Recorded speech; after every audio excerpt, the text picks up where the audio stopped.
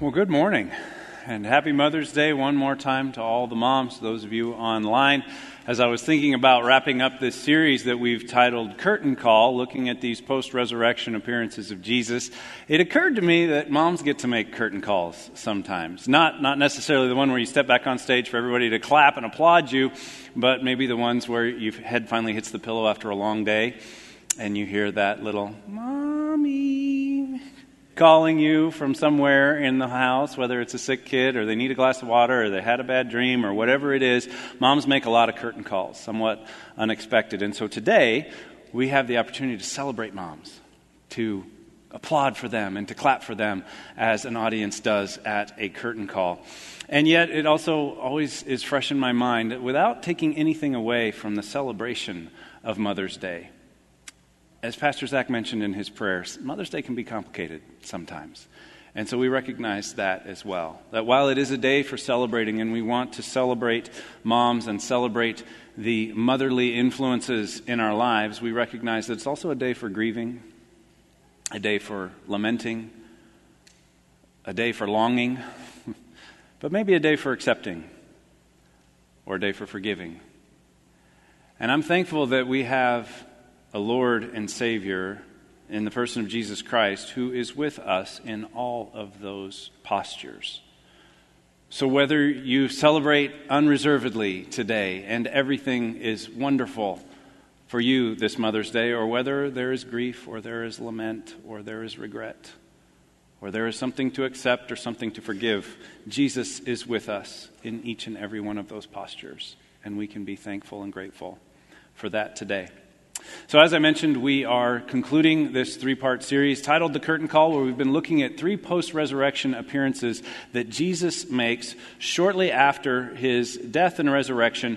And they take place with individuals, they take place with groups. The three that we've looked at, we started with Mary Magdalene, that first Easter morning at the empty tomb, that Jesus interacts with Mary and moves her from deep, deep sorrow to abundant joy. And that because she stayed at the foot of the cross, or she stayed at the tomb longer than others, her joy came before that of the others. Then last week we looked at Jesus and the disciples that evening in the upper room as they were hiding for fear of the Jews, we're told. They were terrified and afraid. Jesus enters into that moment of fear. And he moves their fear into bold faith. Courageous faith, faith to follow, faith to serve, faith to boldly proclaim the good news that we are recipients of today. And in that interaction, Jesus speaks peace to them two separate times. He greets them with peace and says, "Peace be with you," as he enters into this room, because they were already afraid. Now there's somebody in the room when the door was locked. He says, "Peace be with you."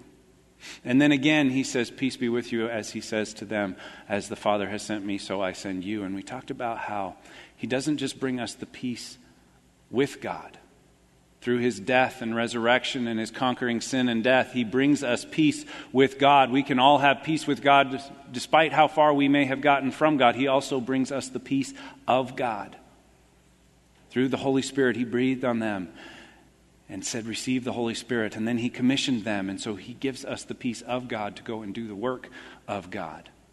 Today we're going to look at Jesus and Peter, another one-on-one encounter. And this is the kind of the final interchange that takes place in the Gospel of John. We've been focusing on these post-resurrection appearances as they appear in John's Gospel. And we see Jesus moving Peter from a disgraced denier to a disciple maker and a leader in the early church.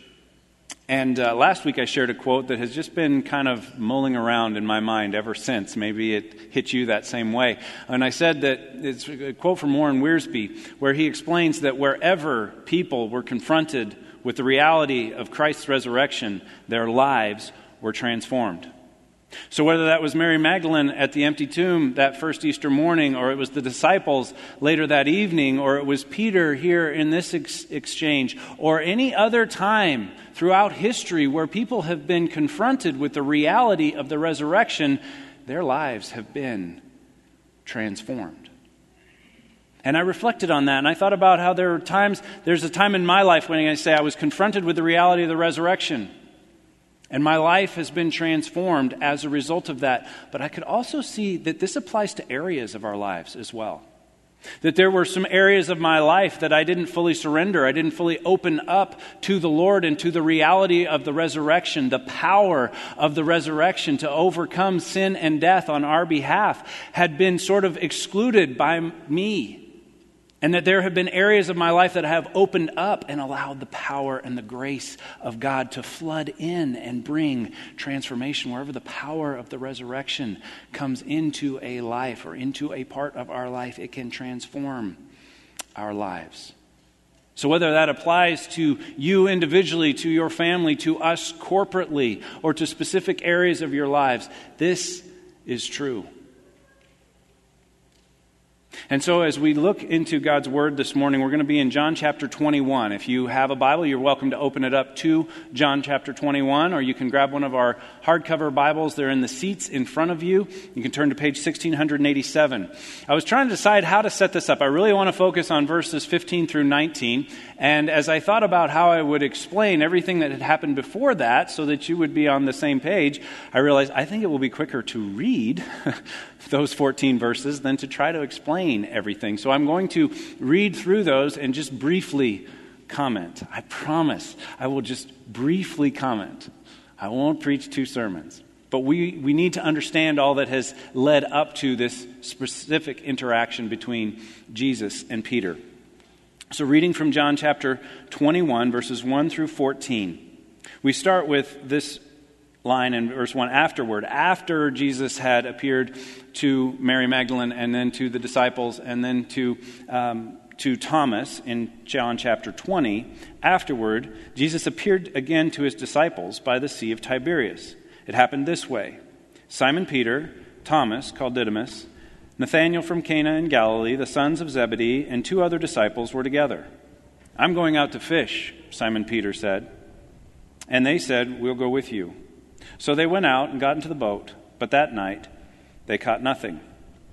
So it's interesting. Jesus told them he was going to meet them there. He told them he was going to go up to Galilee. I'll meet you there. And so this is happening. This is a fulfillment of that promise. And I find it interesting that they're fishing. That 7 of the disciples are together and they are going fishing. And we don't quite know what to make of this. Some commentaries seem to indicate that this is probably because they were going back to their old way of life. They kind of thought the ship had sailed and we better get back in the boat and start fishing to earn a living. Others say, no, maybe they were just filling the time. They were waiting for Jesus to come. They were back at the Sea of Galilee. This is a hometown for many of them, or near the hometown for many of them. And maybe they really liked fishing. And this was a way to pass the time and perhaps come up with a little income while they waited for Jesus. We don't really know for sure. That's not spelled out for us. But we do know that 7 of them were fishing together and that they caught nothing. John doesn't withhold that detail, even though these were professional fishermen. It caught my attention that perhaps this was the first time that some of these men had fished in over 3 years. Despite being career fishermen, this was the first time they had been in a boat to catch fish for some time. So maybe they were just a little rusty, or maybe there was a deeper significance, and the table was being set for something more. Reading in verse 4, early in the morning, Jesus stood on the shore, but the disciples did not recognize or realize that it was Jesus. So he called out to them, "Friends, haven't you any fish?" "No," they answered. He said, "Throw your net on the right side of the boat, and you'll find some." And when they did, they were unable to haul the net in because of the large number of fish. Then the disciple whom Jesus loved said to Peter, "It is the Lord." And as soon as Simon Peter heard him say, "It is the Lord," he wrapped his outer garment around him, for he had taken it off, and jumped into the water. The other disciples followed in the boat, towing the net full of fish, for they were not far from shore, about 100 yards.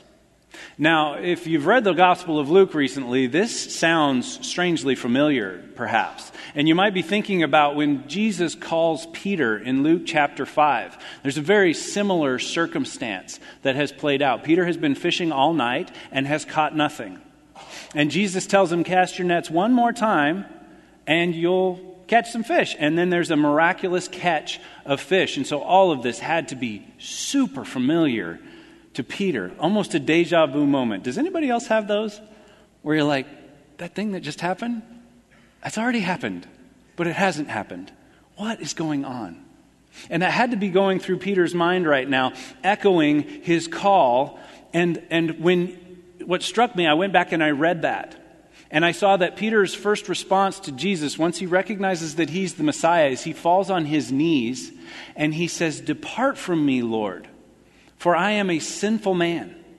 He does not feel worthy to be in the presence of the Messiah. He doesn't feel worthy to have any attention from the Messiah. So he says, "Depart from me, for I'm a sinful man." And here, 3.5 years later, after following him, after all the ups and downs, after all that they have been through together, once he recognizes Jesus, it's an irrational, immediate, impulsive pursuit. He cannot wait to get to Jesus. He is not thinking clearly, because nobody puts on their heavy outer cloak in order to swim 100 yards in open water. Okay? That would just be a hindrance. But he's not thinking. He's like, I got to get to Jesus. He grabs his coat. He jumps into the water. And he can't wait to get there. And then in verse 9, we pick up the story. When they had landed, the rest of the disciples, they saw a fire of burning coals there with fish on it and some bread. And Jesus said to them, "Bring some of the fish you've just caught." So Simon Peter climbed aboard and dragged the net ashore. It was full of large fish, 153. But even with so many, the net was not torn. Jesus said to them, "Come and have breakfast." And none of the disciples dared to ask him, "Who are you?" For they knew it was the Lord. Jesus came, took the bread, and gave it to them, and did the same with the fish. And this was now the third time Jesus appeared to his disciples after he was raised from the dead. And so there's more rich symbolism and there's more echoing that is taking place from the other narratives that have preceded this. You might recognize that phrase, a charcoal fire. And if you've read the Gospel of John recently and paid attention to the very end, when Peter denies Jesus 3 times, the first of those denials is around a charcoal fire in the priest of the high court. And so here Jesus has prepared a charcoal fire once again. And here Jesus has baked bread and has some fish for them. And I can't help but think that Jesus enjoyed eating. In several of the Gospels, he asked them, "Do you have any food?" in these post-resurrection appearances. And I think he enjoyed taking food in. And I think he enjoyed taking food in with people and the fellowship that brings. And the openness that brings, and then unity that brings. But I also think it's interesting that while Peter denied Jesus around a charcoal fire in the court of the high priest, he's now sitting around a charcoal fire with the high priest. Like Hebrews refers to Jesus as the high priest over all high priests. The perfect, righteous high priest. And it's very clear from what follows that Jesus' intentions were to restore Peter. But I find it interesting, he lets him warm up and dry off and have a meal first. And Wiersbe pointed this out. He said, Jesus wasn't so focused on the soul that he neglected the body. He recognizes that Peter just swam 100 yards. He's out of breath. So have a seat. Warm up around the fire. Have some bread. Have some fish. And then he moves into the second phase here, into the phase where he restores Peter. And so picking up in verse 15 through 19, I want to read through this paragraph and the interaction that takes place, and then I want to walk through it verse by verse, because there is a lot that is contained in these few verses. So when they had finished eating, Jesus said to Simon Peter, "Simon, son of John, do you truly love me more than these?" "Yes, Lord," he said. "You know I love you." Jesus said, "Feed my lambs." Again, Jesus said, "Simon, son of John, do you truly love me?" He answered, "Yes, Lord, you know that I love you." And Jesus said, "Take care of my sheep." The third time he said to him, "Simon, son of John, do you love me?" Peter was hurt because Jesus had asked him the third time, "Do you love me?" He said, "Lord, you know all things. You know that I love you." And Jesus said, "Feed my sheep. I tell you the truth, when you were younger, you dressed yourself and went where you wanted. But when you are old, you will stretch out your hands, and someone else will dress you and lead you where you do not want to go." And Jesus said this to indicate the kind of death by which Peter would glorify God. Then he said to him, "Follow me." Now, you may have noticed in verses 15 through 17 that there's this cycle that repeats itself. Jesus asks Peter a question. Peter responds to that question. And then Jesus responds or answers Peter's response. Did you see that kind of play out? There's little differences each time, though, aren't there? There's a little nuance or a little difference in wording. And most commentaries agree that there were three questions because there had been a threefold denial. And so Peter needed a threefold restoration. And it takes place in a public setting that Peter had denied Jesus publicly, and so Jesus restores Peter publicly. And as we walk through this, I hope that you'll see our bottom line today, and that is that Jesus does not just forgive, he restores. Jesus does not just forgive Peter, he restores Peter to ministry. Jesus does not just forgive us, he restores us to the original purpose that our lives had in the kingdom of God. Jesus doesn't just forgive, he restores. And so where Peter had made a threefold denial, he receives a threefold restoration and a threefold commissioning. In each case, he has an opportunity to affirm his love for Jesus, and in each case, Jesus gives him a mission, work to do. I also find it interesting that each time Jesus refers to him as Simon, son of John. Simon, son of John. Simon, son of John. There's not another Simon there, okay? And so I had to say, why is that so important?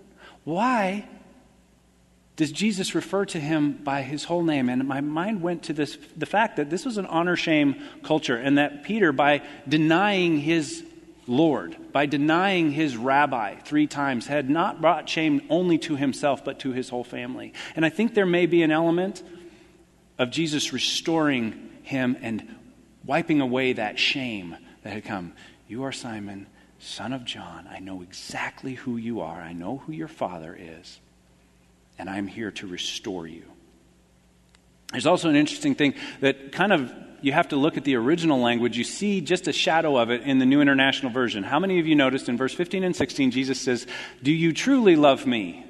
Anybody else pick up on that? Because in verse 17, he just says, "Do you love me?" And I thought, I wonder why that is. So I went and I looked, and sure enough, in verse 15 and 16, in the original language, in the Greek, Jesus asks Peter, "Do you agape me? Do you self-sacrificing surrender to me?" That's what that word agape means in the original Greek language. And then in verse 17, he asks, "Do you phileo me? Do you brotherly love me? Do you friendship love me?" And so that sent me back into the commentaries. I had to find out, what do people think about this? What have the brilliant minds and biblical scholars of the past, what do they have to say about that? And some say it has some significance, that Jesus is asking Peter, "Do you agape love me?" And each time Peter responds, "I brotherly love you." Each time, "I phileo you, Jesus." But others say that John uses these words interchangeably, and that there are other stories where there's not a significance to the difference between them, and that John was sprinkling some variety in. So we don't know the answer to that question. We do know that the NIV adds the truly in front of agape, but not in front of phileo. And so I tend to kind of land on the don't overthink this. Sometimes the most reasonable explanation is the best. And there was a pretty strong case to be made for John's interchangeable usage of synonyms throughout his gospel, not just love, but in other places. And so somebody kind of geeked out with that, and I respected it. So you can kind of lean into that if you want to go a little deeper with it. But I really want to focus on these 3 interactions, verse 15, 16, and 17. In the first one, in verse 15, Jesus asked him, "Do you truly love me more than these?" So he's saying, "Do you agape me more than these?"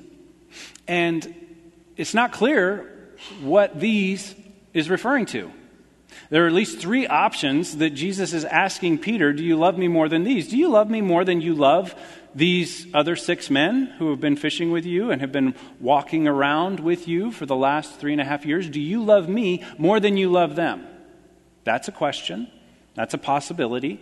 The second one would be the fish. Do you love me more than these fish? Do you love me and following me more than you love fishing and catching fish and being a fisherman? Do you love your new identity that I have given you in the kingdom of heaven more than you love your old identity of being a fisherman? Do you love me more than you love these fish?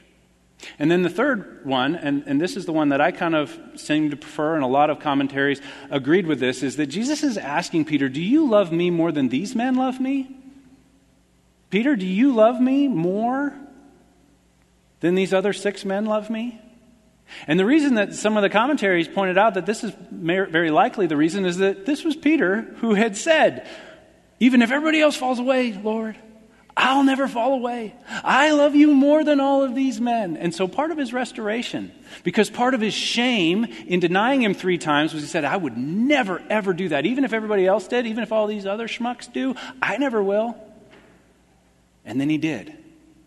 And so the first question that Jesus asks, do you really love me more than these guys love me? They didn't deny me. Might have been the implied question. But Peter answers, yes, Lord, you know that I love you. And so Jesus responds to him. This is the commissioning for Peter. He says, feed my lambs. Feed my lambs. And I think this points to the many new converts that would be coming into the church, that these would be like little lambs. Jesus was the great shepherd. He had declared himself, I am the good shepherd. The good shepherd lays down his life for his sheep. Now that has all come to pass. That has all been fulfilled. And Jesus is saying to Peter, there's going to be a lot of new converts. They're going to be like little lambs. They are precious to me. You feed them. You make sure that they have what they need to grow and to become stronger. You feed them. Feed them from the Word. Feed them from the stories that you can tell about who I am and what I have done. Feed them with the letters that you will write. Feed them with the leadership that you will bring to the new church in Jerusalem and in the other parts of the world. So that's the first interchange. And then in the second interaction, in verse 16, we see just a few differences. Again, Jesus said, Simon, son of John, do you truly love me? This time there's no comparison more than these, just do you love me? And Peter answered, yes, Lord, you know that I love you. Exact same response from Peter. But he gets a different response from Jesus. Jesus says, take care of my sheep. Take care of my sheep. So now instead of feed my lambs, it's take care of my sheep. Sheep would be older than lambs, and taking care of is more comprehensive than just feeding. To take care of someone is to provide for their nourishment, but also to protect them, to lead them, to guide them, and to provide for them in a more comprehensive way. And so there's an indication in which Peter is going to grow and mature and be able to be a better shepherd for the sheep. And the sheep are also going to grow and mature. And they're going to have different needs, not just food, not just milk.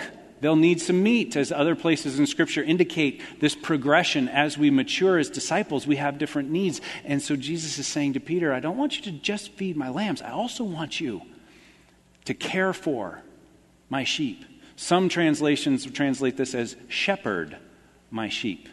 You be their shepherd.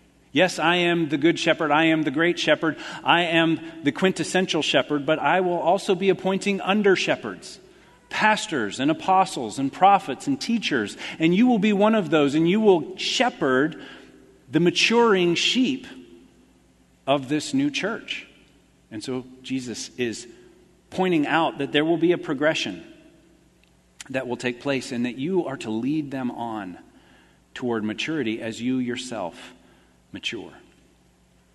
And then this final interaction with Peter, there are also some differences. This third time, Jesus says to him in verse 17, Simon, son of John, do you love me? Now he's saying phileo. If that's significant, we're not 100% sure. But he says, do you love me? And Peter was hurt because Jesus asked him the third time, do you love me? He said, Lord, you know all things. You know that I love you. And this is the one that gets me. Because Peter clearly had no idea all that Jesus was accomplishing with the threefold restoration from the threefold denial. He's hurt. And sometimes I think we get a little hurt. We get a little offended in that thing that God is doing in order to fully restore us. And yet it gives Peter an opportunity to make a declaration that affirms Jesus' omniscience, his sovereignty, his authority. He says, Lord, you know everything. You know it all. And if there was any doubt in Peter's mind that he didn't love Jesus, he wouldn't have said what he just said. He says, you know everything. You know I love you. I couldn't lie to you if I tried. You know I love you. And then Jesus responds, feed my sheep. Feed my sheep. Keep feeding them. Keep nourishing them. Keep feeding them what they need from the Word of God, from the leadership that you will bring. And that is why our bottom line today is that Jesus doesn't just forgive, he restores. He restores Peter to ministry, to prominent ministry. Peter is one of the, if not the preeminent leader in the early church, until this guy named Saul turns into a Paul and goes on missionary journeys. It was Peter, it was James, they were the big ones. And in each case, he not only restores him, he also commissions him. And I believe this is true for us as well, that we are not just forgiven, we are restored. And the things that we did, the sins that we committed that pushed us away from God, that separated us from God, he restores that. He brings us back. He restores the original purpose that he had for our lives, and that the gifts that we were given, the spiritual gifts that we have, are now available to the kingdom in order to accomplish God's work in this world. As ministers of reconciliation, we are now ambassadors for Christ. We're representatives of Christ. Because we weren't just forgiven, we're restored. That song we sang, that new song today, that God so loved the world that he gave us his Son. He went way beyond just forgiveness. He brought restoration. And he commissions and sends us to do his will, to serve Christ and to bless others. But I don't want to neglect verse 18 and 19, and this is a puzzling couple of verses that don't quite seem to fit the rest of it. And yet I do think that they have their place. And so in those same line, in the same quote where Jesus says in verse 17, feed my sheep, he says, I tell you the truth. When you were younger, you dressed yourself and went where you wanted. But when you are old, you will stretch out your hands and someone else will dress you and lead you where you do not want to go. And Jesus said this to indicate the kind of death by which Peter would glorify God. Then he said to him, follow me. Follow me. Now, Jesus never sugarcoated things, but I got to be honest with you, I might have left this part of the conversation for another time, right? Like, we just had this wonderful restoration and this commissioning. Do you really have to tell him how he's going to die? Like, does that fit? And yet I think it does. John tells us what this means. In verse 19, Jesus said this to indicate the kind of death by which Peter would glorify God, that he would be stretched out. And history tells us that Peter was crucified under Nero in Rome in about 64 AD. Tradition tells us that he requested to be crucified upside down because he didn't feel like he was worthy of dying in the same manner of his Lord and Savior. We don't have that in a biblical record, but that is what Christian history tells us. And yet, I think the most significant words in verse 18 and 19 are the last two. Follow me. Follow me. You've been restored. You've been commissioned. You have work to do. History tells us he had about 30 years to continue that work from around AD 33 to 64. But he's saying, I believe, follow me in your life and be willing to follow me to your death. Whenever that may be. He doesn't tell him when, he tells him how.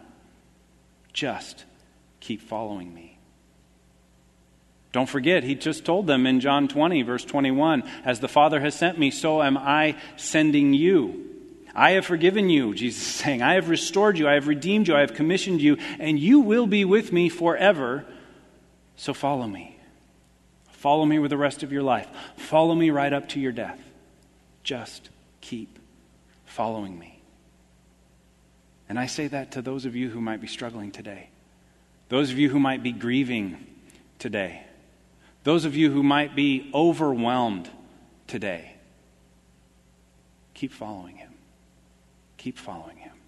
Keep coming back to him. And keep following him. Even to your death. Because death is not the end.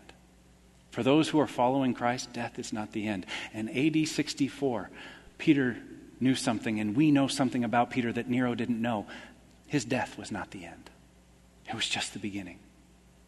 And so we can follow Jesus through life, and we can follow Jesus right up to death, because death is not the end.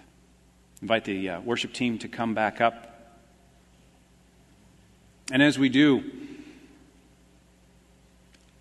I, for one, am thankful that Jesus doesn't just forgive.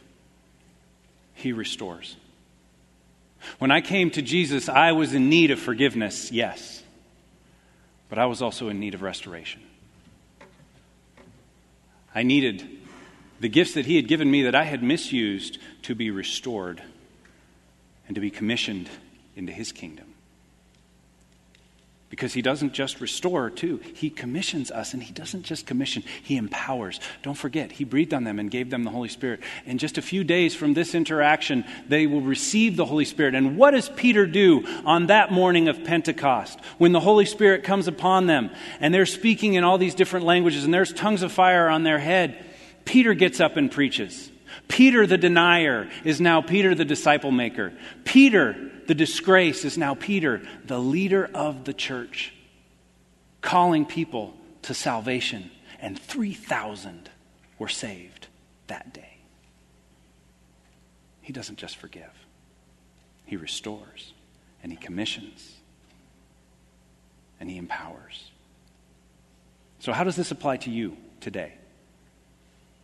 Where in your life does the rubber meet the road from this passage and from this lesson?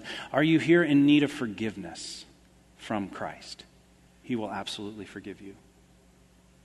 You can come to an altar. You can make an altar where you're seated. You can make an altar out of your couch or your easy chair. And you can get down on your knees and you can say, Lord Jesus, I need you to forgive me. I confess my sins. I ask you to come into my life and to cleanse me of all unrighteousness.